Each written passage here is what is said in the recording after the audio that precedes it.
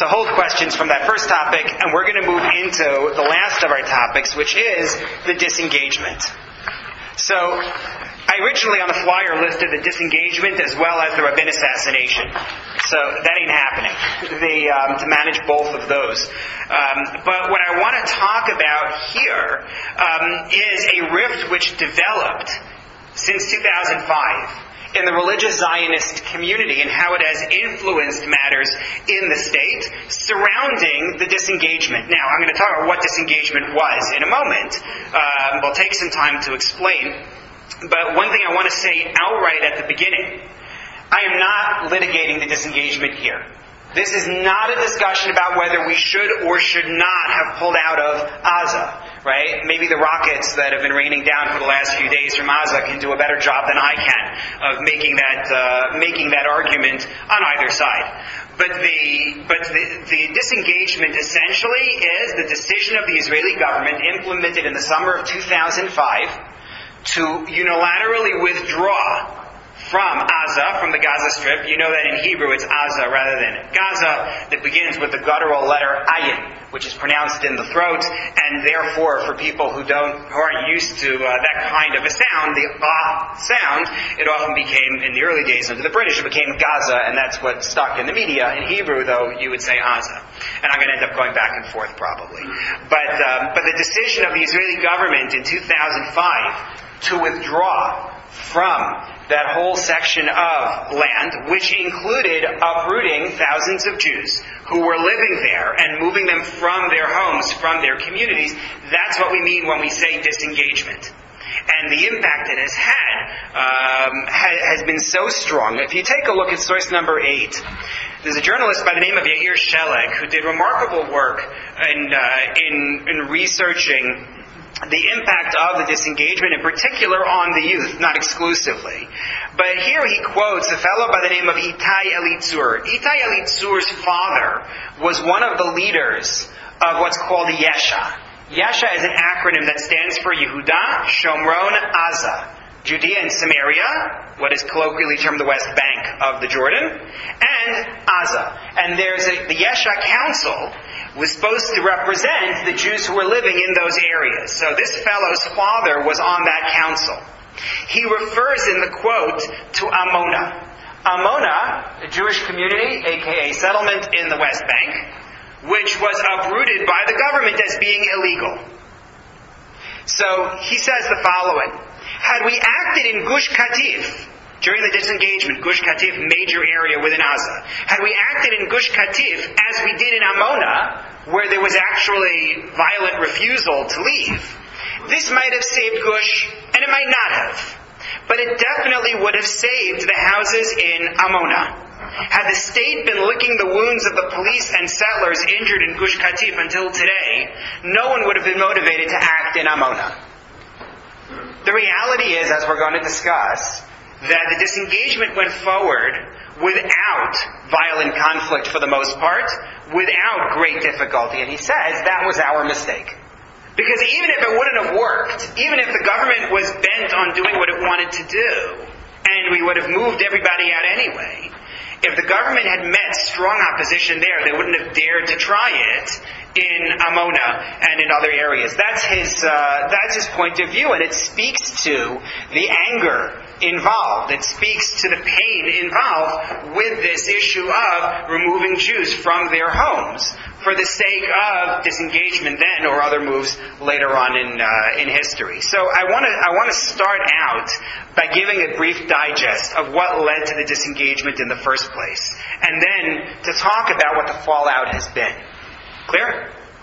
Okay. So first of all, Gaza was part of the Ottoman Empire before World War I. You're talking about an area, if you visualize the map, in the southwest of Israel, where the Mediterranean curves, right, hugging the coast there. That's the area which biblically is, for the most part, controlled by the Philistines, the Plishtim, not to be confused with Palestinians. They're very different people with different DNA. But the Philistines had 5 major cities in that area, and some of them will be familiar to you. Ashdod was one of them. Ashkelon was another one of them. Gat another one, Ekron, and then the last one was Gaza itself, for which the region is named. So that's the area we're talking about. And again, pre-World War I, it's part of the Ottoman Empire. The Ottomans collapse as part of World War I, and then it's taken over by the British Mandate. When the Mandate is dissolved, there's actually an attempt by the Arab League to create a special country in that place. But ultimately it's controlled by Egypt. Egypt does not annex it, but Egypt takes control of the area, and then in the Six-Day War in 1967, Israel gains control of Gaza. Now, in the 1970s, Ariel Sharon is Minister of Agriculture in Menachem Begin's government. And he supports a movement called Gush Emunim, which is very important in this whole discussion. Anyone here ever hear of Gush Emunim? Yeah. Okay, so some people are familiar with Gush Emunim. Gush Emunim is a religious approach to settlement, meaning the idea of settling this land, both the Gaza Strip and the West Bank, of moving Jewish communities in there, had many different motivations. There were those who said, let's move into this land because historically it was a part of Israel. There were those who said, let's move into this land because politically this way they won't be able to take it away from us and it's good land for us to have. There were all sorts of strategic motivations. The Gush Emunim approach was to say, this is the land that God gave to us. It's a religious motivation. Take a look at source number 9, please. A fellow by the name of Rabbi Ed Snitkoff writes a good digest of Gush Emunim. He says, the national trauma following the 1973 Yom Kippur War equaled the ecstasy that followed the Six-Day War. At this time, the members of the young religious faction left their burned-out tanks and bunkers with renewed determination that the secular strategic settlement plan was not to be dependent on any longer. The people who had suffered and nearly lost everything in 1973 said, you know what? This whole secular movement to settle is insufficient. And this crisis led to a meeting in Kibbutz Kfar Etzion in 1974, the outcome of which was the founding of Gush Emunim. Gush Emunim's platform defines the movement's mission in the following way: to bring about a major spiritual reawakening in the Jewish people for the sake of the full realization of the Zionist vision, in the knowledge that this vision's source and goal in the Jewish heritage and in Judaism's roots are the total redemption of both the Jewish people and the whole world. Very much part of a push, a messianic push from the students of Rav Kook. They believe in settling the land as a spiritual vision. And Ariel Sharon supports it. He supports having Jews move there, developing communities there. That's the situation that persists from the 1970s until you hit the Oslo agreements in the early 1990s, and then you see some pushback. And then you have I'm not going to go into all the ins and outs and attempts at peace treaties. I'm going to skip to 2001. Israel's system of government is party-based, meaning that when you vote for the Knesset, it's like here, right? You vote for the Knesset, you vote for the party, and the leader of the party, top of the list, is going to be the one who's going to put together a government, usually a coalition, always a coalition with other parties, and become prime minister. That was generally the way it worked. However, in 2001, it was not. In 2001, Israel experimented with direct elections for prime minister. I think they did it twice, but I think the 2001 is the one that's of interest to us. Because Ariel Sharon wins that direct election for prime minister in a landslide. Ehud Barak is his rival. The vote tally is 62% to 38%. Landslide for Ariel Sharon. Well, in January of 2003, there's another election, this time the conventional variety, in which you elect a party and so on. And during the campaign, the leader of the Labour Party, which is a left-wing party, a fellow by the name of Amram Mitzna, says as part of his platform, we are going to pull out from Gaza. He says, it's impossible for us to defend it. You have to deploy your soldiers to defend small enclaves of Jews living among many, many more Arabs. Right? The census in the Gaza Strip as of 2010 was 1.6 million Palestinian Arabs living there. That's 2010, shortly after the 2005 census, of course largely claiming that they descend from people displaced in 1948. But that's a huge number of people compared to thousands of Jews who are living there. So he says, you can't defend it. It's, from a PR perspective, a nightmare for us to have to worry about running it. They're not interested in really helping us move forward, but maybe this will jumpstart something that if they have their own place, they can develop it, they can build it, and maybe terrorism comes to a halt. That's the vision that Mitzna sells the nation. Sharon, for his part, says absolutely not. No way. Take a look at source number 10 from an article that appeared in the Haaretz newspaper in 2002. Prime Minister Ariel Sharon repeated today, for the third time, that he will not evacuate isolated settlements. In a meeting of the Knesset's Committees for Foreign Affairs and Security, Sharon said, quote, and this is a famous quote of his, the status of Nitzarim, one of the communities in Gaza, is like the status of the Negev and Tel Aviv. It's all part of Israel. We're not evacuating anybody. That's Sharon's stance. His party, the Likud, wins. They get 29% of the vote. The next runner-up is Labor with 14% of the vote. So Sharon builds a coalition, and he gets a second term. That election, again, is January 2003. December of 2003, Ariel Sharon addresses the 4th Herzliya Conference. The annual conference that goes on in Herzliya is often a place where major policy statements are made. So he gets up, 11 months after being elected, and says the following. Take a look at source number 11. Like all Israeli citizens, I yearn for peace. I attach supreme importance to taking all steps which will enable progress toward resolution of the conflict with the Palestinians. However, in light of the other challenges we are faced with, if the Palestinians do not make a similar effort toward a solution of the conflict, I do not intend to wait for them indefinitely.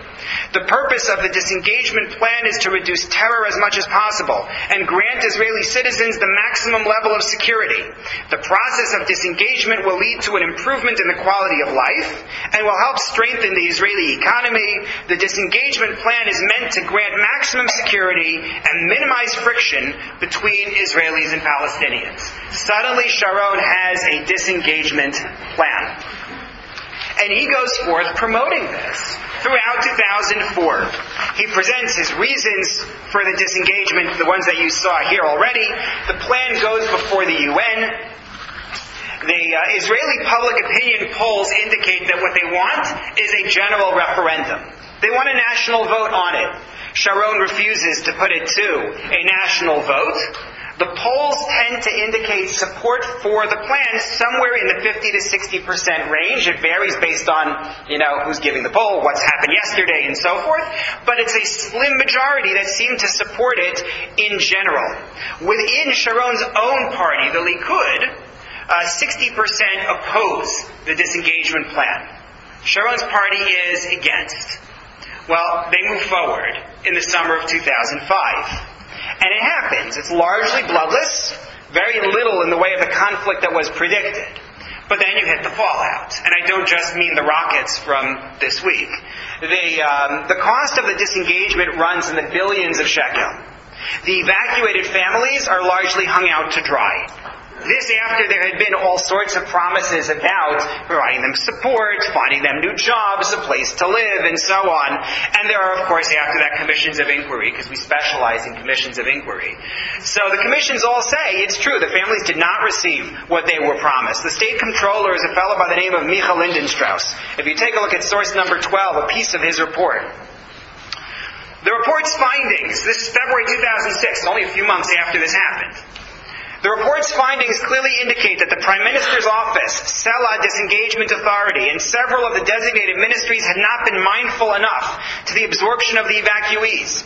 There is no doubt that the evacuees, children and adults, elderly and toddlers, suffered from severe trauma in the evacuation and from the manner of their evacuation from the Gaza Strip.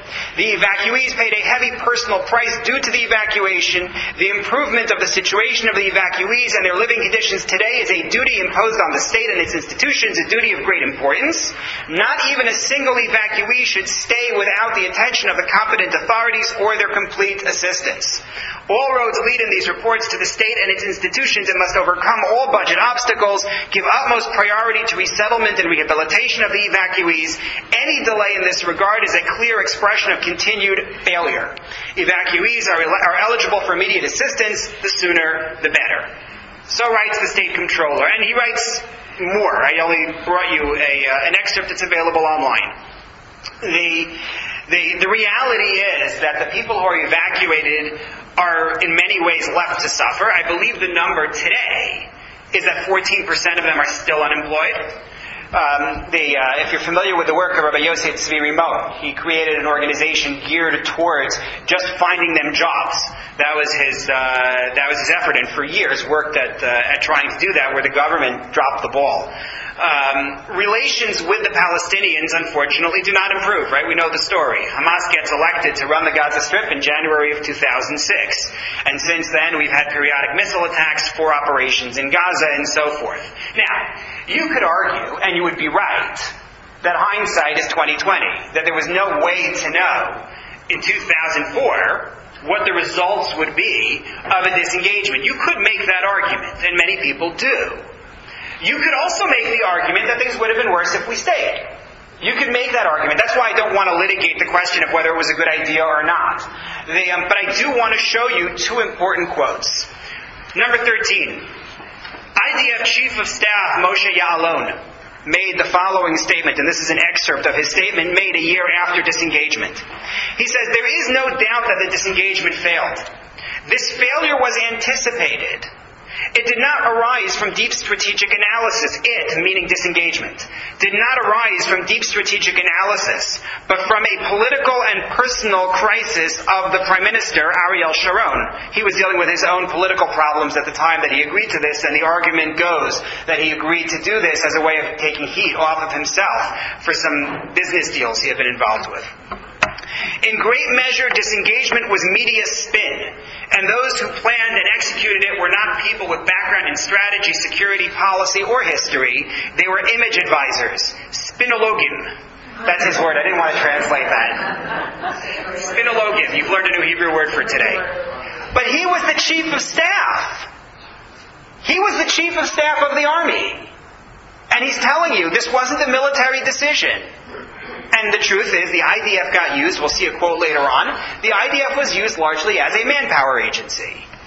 Meaning, your mission when you sign up is to defend the state of Israel against people from the outside, not to move Jews out of their homes. By rights, if there's a law that says Jews may not live there, it should be enforced by the police. But the police aren't large enough and don't have the training and the equipment and so on. So they turn to the military. But the IDF Chief of Staff says, this wasn't our idea. That's one quote. The other quote comes from Yossi Beilin, who supported the disengagement. He was a member of the left-wing Meretz party, and he's very open about his support. Source number 14. He talks about the fallout from disengagement from his perspective. And he says this, meaning the disengagement, created among Palestinians a sense that Jews only understand force. Those Palestinians came to the conclusion that only use of force and more force will remove Israel from the West Bank as it left Gaza, right? We got those Jews out by attacking them. That's what caused them to leave, not diplomacy. And he says disengagement had 2 benefits. This is his explanation for why he supported it. One was to cause us to rule fewer Palestinians. The second was to create a precedent for mass evacuation of settlements. In those 2 aspects, it succeeded. But if anyone thought it would lead to calm, the disengagement failed. It was the dumbest way to leave Gaza. Hachim etupash is his Hebrew. It was the dumbest way to leave Gaza. And he supported it. He was behind the idea. So when you get a situation like this, you're guaranteed that you're going to have fallout. You can't get away with doing this. Again, whether it was the right move or the wrong move isn't my point. But number one, your prime minister ran on a platform of Nitzarim is like Tel Aviv and like Negba and was a supporter for decades of the settlement movement. You know they're going to feel betrayed because they were betrayed. Right? I mean, this isn't a question. It's a matter of history. And then when reports come out that, number one, the people who were moved were abandoned, and number two, the people who supported it say, we always knew this wasn't going to deliver on the promises that Ariel Sharon made. Oh boy. Like, what do you think now is going to be the public reaction? It's predictable. And so what we're going to talk about is what the fallout was, where things went from this point. So I want to just concentrate on a few points about this. And again, I apologize for the monologue. I'm dealing with the schedule as it is. First of all, within society, there's a major lack of trust in the government's opinion and its promises. Now, you could say that's always the case. Whoever trusts the government and its promises. But now when you have something to point to, where they made promises and they didn't keep them, that really pushes it, and particularly within the religious Zionist camp, which, remember, had embraced the state of Israel like, I would almost say, no other group. Right? They viewed the state of Israel as a realization of a messianic vision. They viewed this as a gift from God. Take a look at source number 15. Rabbi Zalman Melamed was asked the question, will you still thank God and say Hallel on Yom HaAtzmaut, on Israel Independence Day? And he says, we absolutely will. But however, he says, we criticize the government's steps and are very angry at them. It is hard to go about one's routine. On some level, we are also angry at the branches of the army and police who did this act of evicting Jews from Gush Katif, this evil crime. A leader within the community is saying this. His voice matters.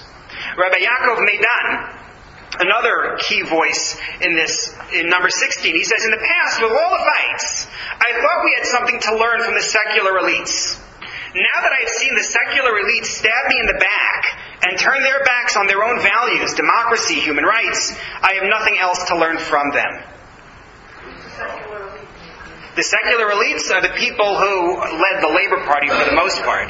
The people who made this disengagement happen in the interests of peace or in the interests of, well, he'll say, weakening the religious camp. Rabbi Meidan goes on to write within the same piece that they were looking to stab religious Zionism in the back. That's his phrase. They were coming after us. Well, it's not just that generation, right? It's the next generation as well. The kids who are adolescents at that point. So there's a woman by the name of Zahavit Gross, Dr. Zahavit Gross, who did a study on the attitude, you see it here in number 17, the attitude of religious Zionist adolescents to the state of Israel after the disengagement. She does the study not long after. It's a year or two after the disengagement. You can find it online. If you Google the title there, or you Google any line from this, you'll be able to find it. I only brought you an excerpt. The main questions that occupied the religious Zionist leadership prior to and after the implementation of the disengagement plan was, what should their attitude be toward the state of Israel that has taken such a political action? Is the state still legitimate? Can we as religious people continue to cooperate with it? During the special prayer for the country, can we pray for the government and wish them success in what they are doing? To find answers to these questions, I conducted a qualitative research study among 78 male religious Zionist adolescents between the ages of 18 and 23. In interviews, I asked them what impact the disengagement plan had on their attitude to the state of Israel. Why does she pick 18 to 23? Army service, exactly. The largest group of adolescents said the issue didn't bother them at all. When I asked, it took them a few moments to answer, saying, what? The disengagement? Who remembers it at all? Practically speaking, it didn't bother me at all. I saw the dismantling on TV, but as they say, life goes on. We will continue to serve in the army and love our country. This is another one responding. We don't have any place else to go. It should be noted, she adds, that this kind of answer was prominent mainly among adolescents who live in the center and the north, but not in the south. Right? Those who didn't experience it personally tended to be better able to deal with it. But then she goes on to quote other reactions. Another kind of reaction was found among very religious people who saw the disengagement as betrayal by secular people, or by the state, or by democracy. Democracy had become the enemy of religion and of religious people, and the conclusion was they have to exclude themselves from the state. We're seceding. We want nothing to do with the state and its institutions. Some of the adolescents believed that the religious community needed to take over the country, and not necessarily in a democratic fashion. She's actually overstating, I have to say. She's overstating here, meaning when you read the paper itself, they don't speak about violent revolt, which is what she makes it sound like. What they do talk about is simply an increase in the numbers of religious Zionists in various government institutions will lead to a takeover. You can see some of it in the piece I quoted. It is only a matter of time until we will run the state. The banishment, as they call it, has taught us that we must take over the army, the Supreme Court. Our graduates have to take the lead everywhere.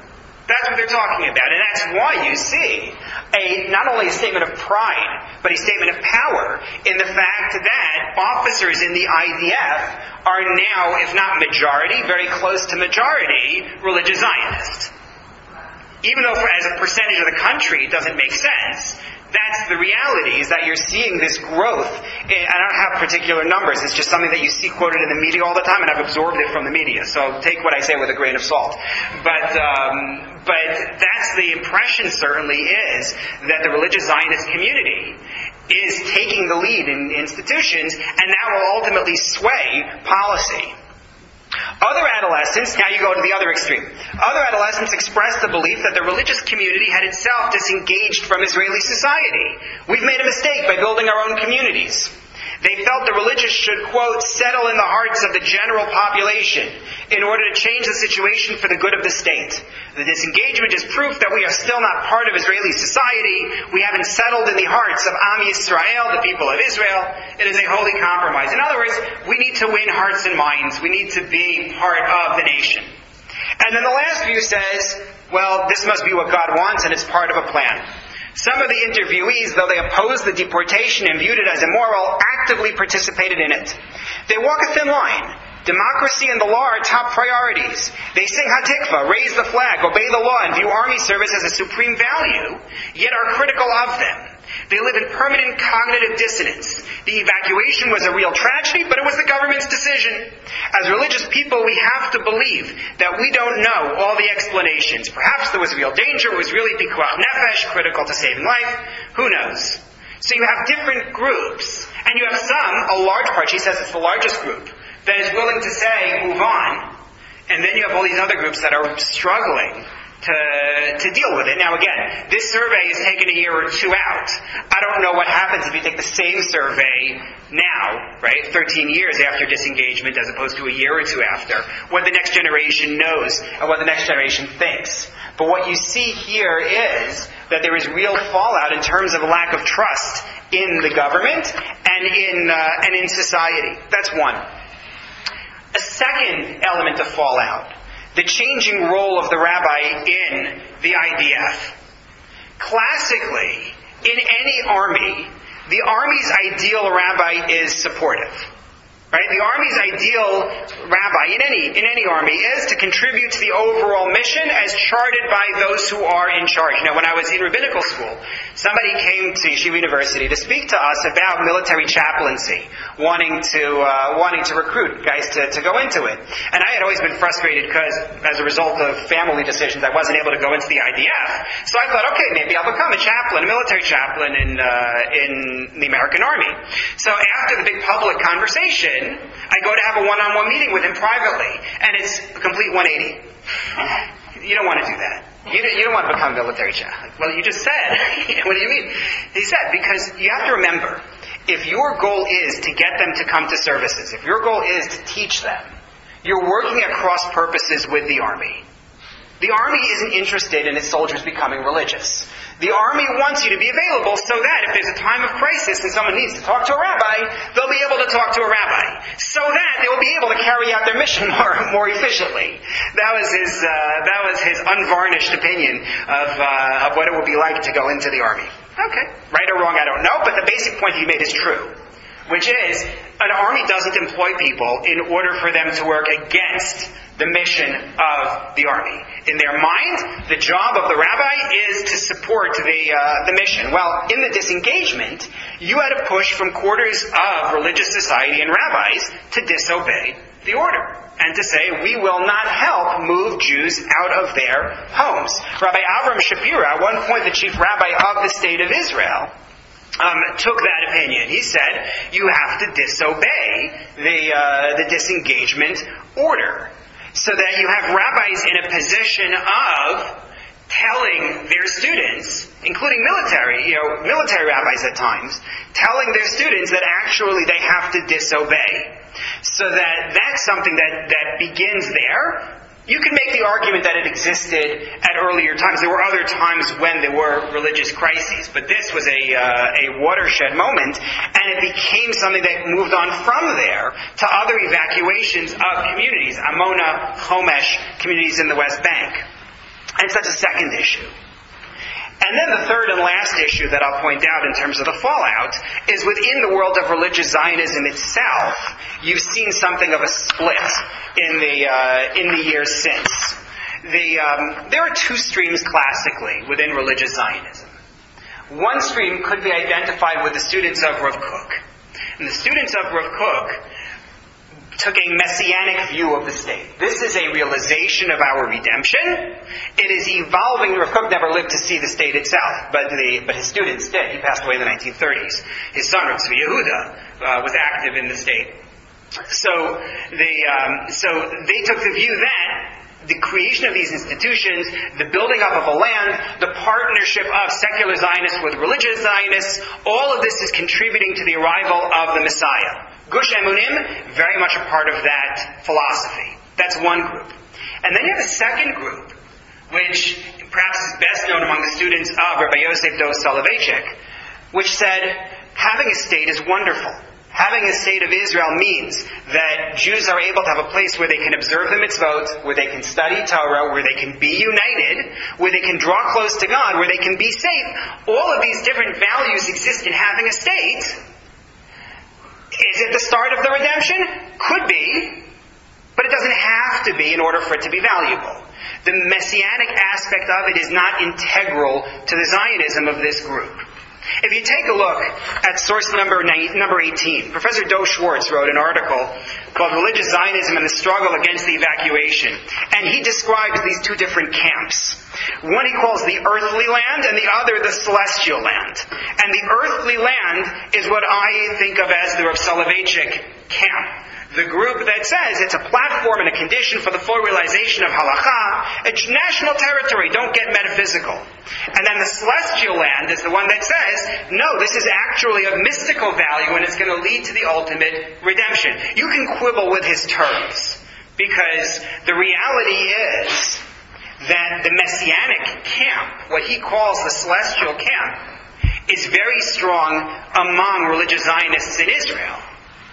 Whereas the more earthly camp tends to be more dominant in North America, in my experience, perhaps in the diaspora in general. The view that's more utilitarian and less messianic about the state. And it makes sense, right? First of all, because Rav Kook operated in Israel, and that's where his students were. Rav Soloveitchik operated in New York, and that's where his students were. So on a very basic level, that would be why.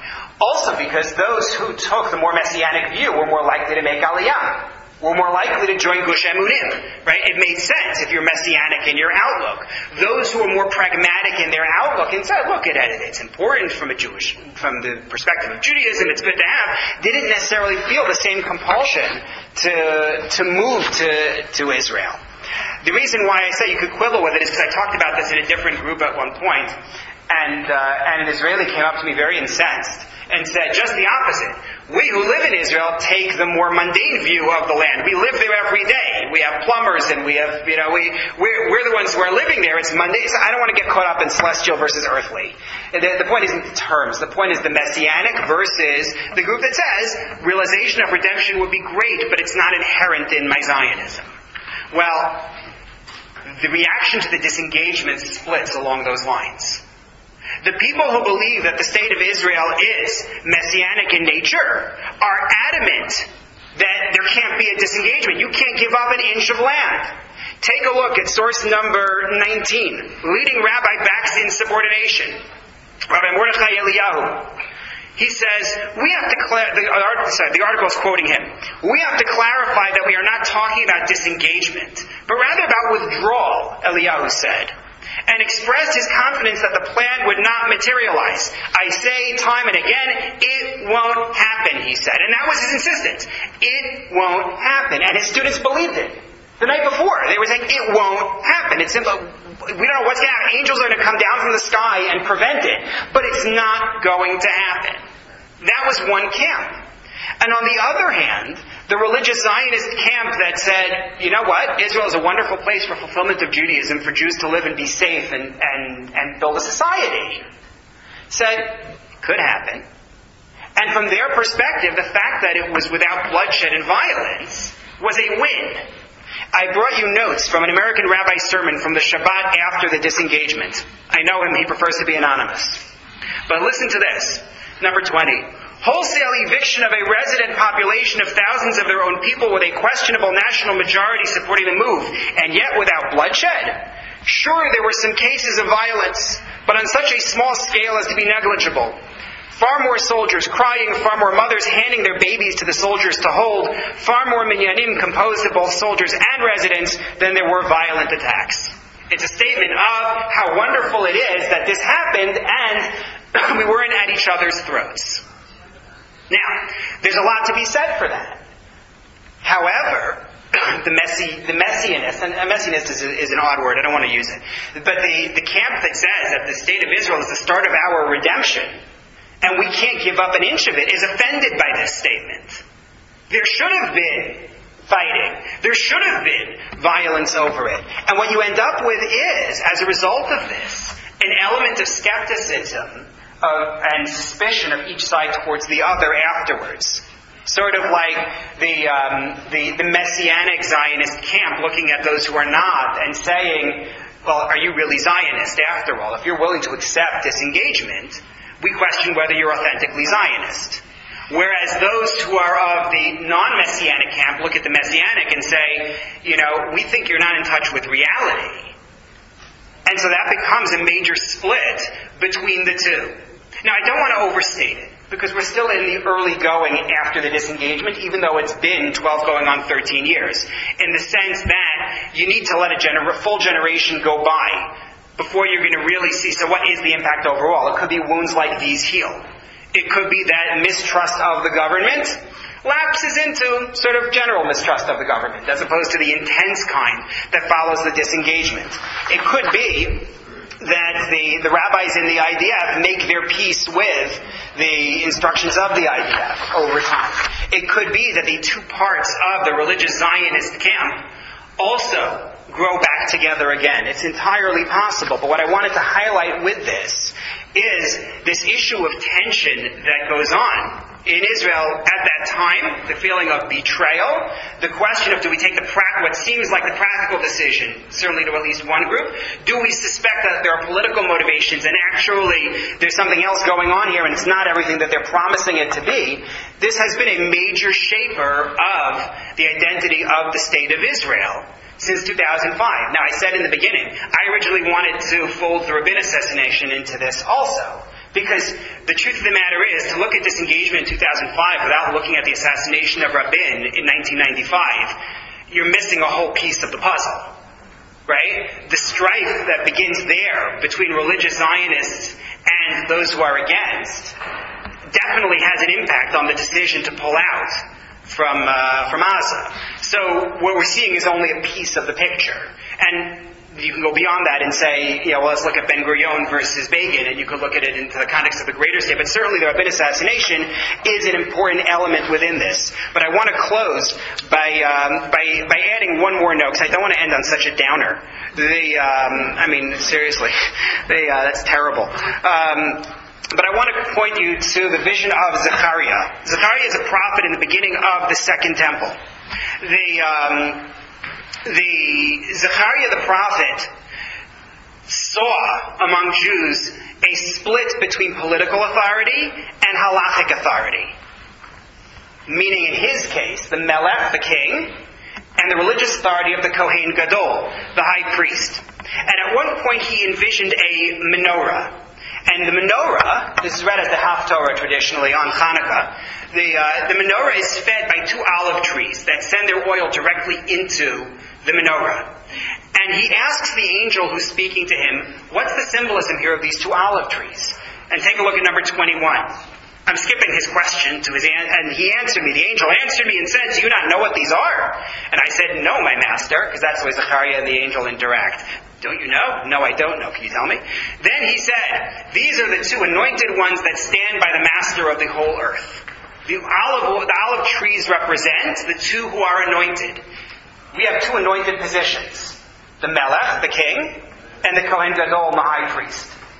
And when they join forces together, to feed this menorah, their oil together, that will be a symbol of redemption. When the religious side and the political side are able to join forces, that will be a sign that redemption is here. There is so much more to say. I apologize again for the way this worked out, but I only found out after we had started the course that I was going to be stuck with this schedule, and so I didn't want to change the date altogether. I am, very happy to respond to correspondence by email as always. I'm not going to be able to take questions at this point, looking at the time, especially because I got a text from the panel head saying that... Sorry? Are you asking where am I? No, not saying where am I, but he is warning me that I better be there soon. So, okay, so thank you very much for participating in the course.